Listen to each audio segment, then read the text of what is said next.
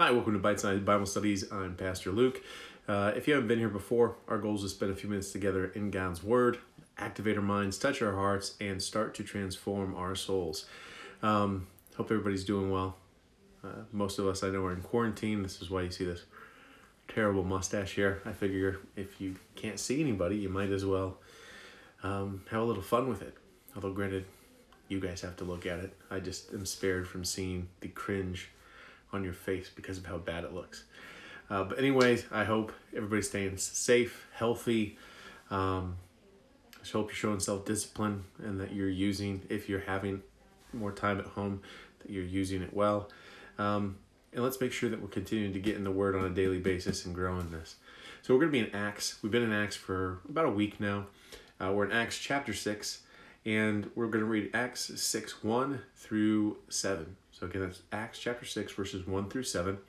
And so let's go ahead and jump in. It says, "Now in those days, when the number of the disciples was multiplying, there arose a complaint against the Hebrews by the Hellenists, because their widows were neglected in the daily distribution. Then the 12 summoned the multitude of the disciples and said, 'It is not desirable that we should leave the word of God and serve tables. Therefore, brethren, seek out from among you 7 men of good reputation, full of the Holy Spirit and wisdom, who we may appoint over this business. But we will give ourselves continually to prayer and to the ministry of the word.' And the saying pleased the whole multitude.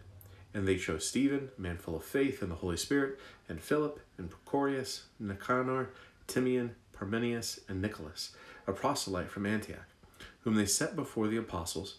And when they had prayed, they laid hands on them. And then the word of God spread, and the number of the disciples multiplied greatly in Jerusalem, and a great many of the priests were obedient to the faith."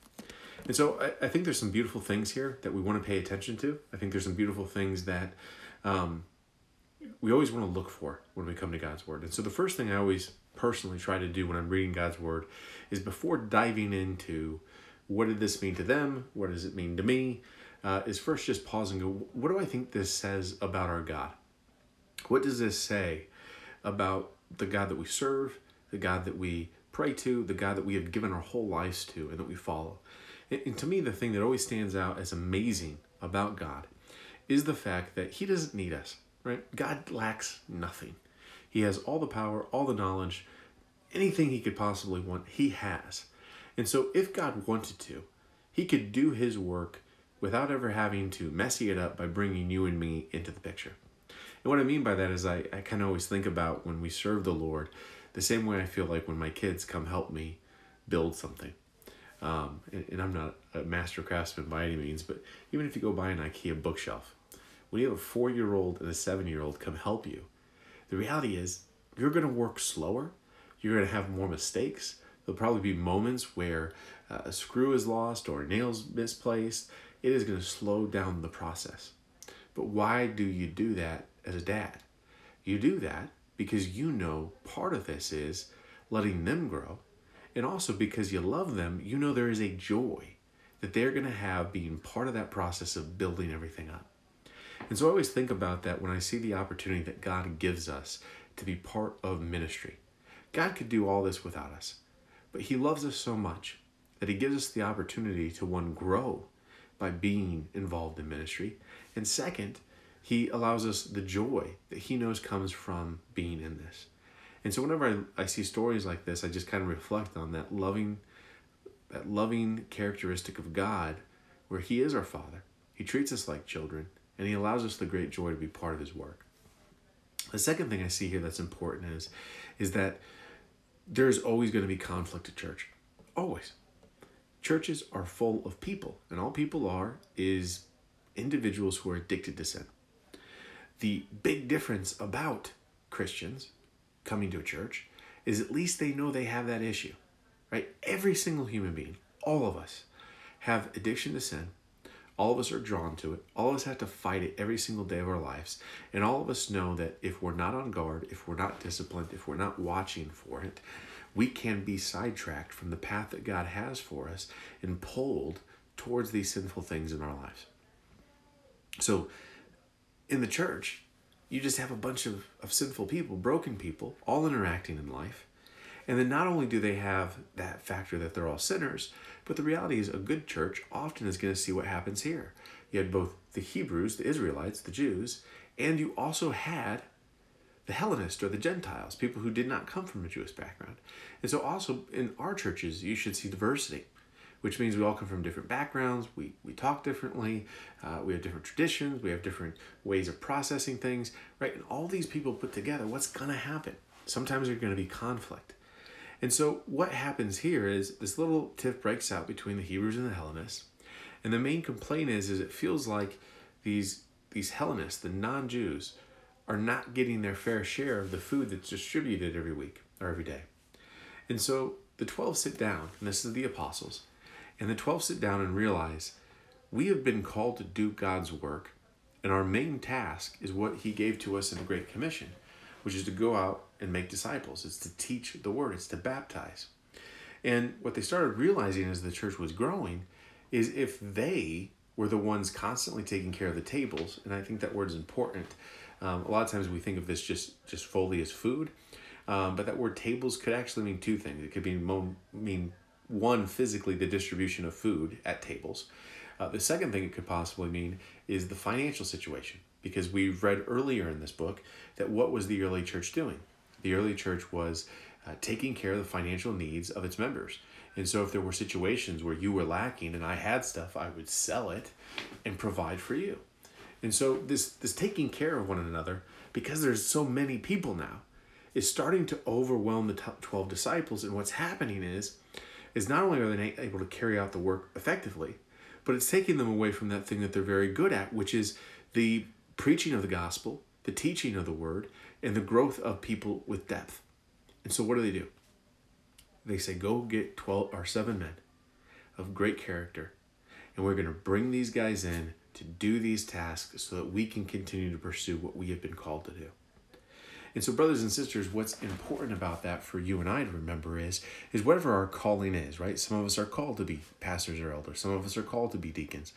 Some of us are called to a specific ministry. But the reality is every single one of us, all of us, if you have breath in your lungs, you are called to serve the Lord, and you are called to serve in the church, right? The church is not a building, it's the people.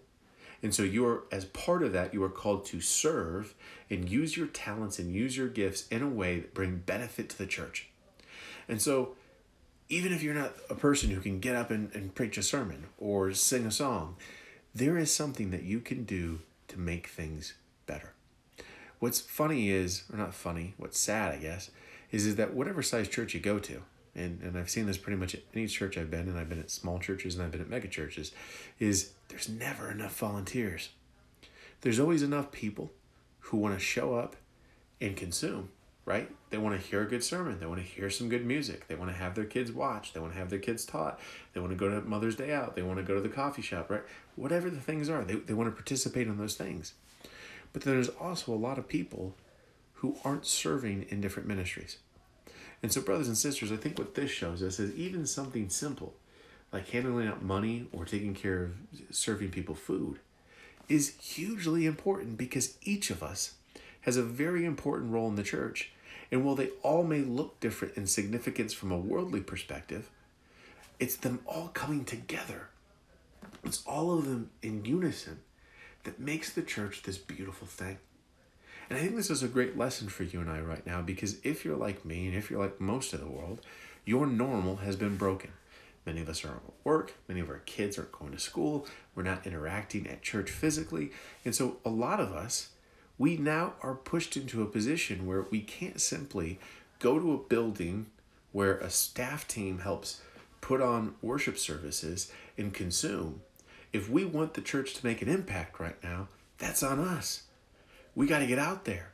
We got to show love to our neighbors, love to our family members, love in our household. We've got to find ways to sacrifice for others around us. We've got to find ways in the midst of all this darkness that's out there, all this fear and stress, to be a people who show love, who bring hope, who bring light in the midst of that darkness. And so just like they found these 7 people of character and asked them to do what seemed like a small task, the ripple effect of that was huge. Because not only now were all the families being taken care of, but then additionally, it freed the disciples to go and do the work they were called to do.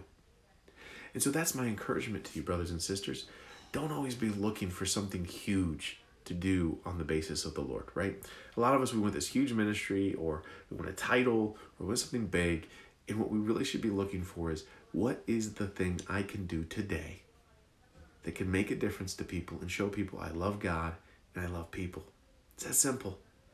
And it's amazing how those little things, right? We see so badly. We measure things so badly. Those little things from the perspective of the world, a lot of times turn out to be huge things in the kingdom of God. And so, brothers and sisters, just like what we see happen here, we see because of this behavior, because of them bringing these 7 in, because of the needs being met, what happened? The number of disciples grew dramatically. And so that's my prayer right now.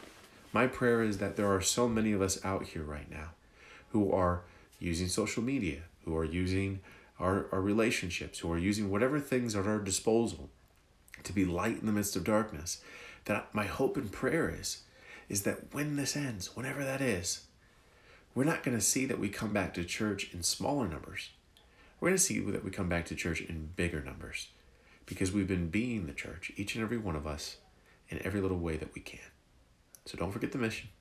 Don't lose the passion. Go out and make disciples, and may God use you greatly. Praying for your safety and praying for you not to be stressed. We'll see you soon. Thanks.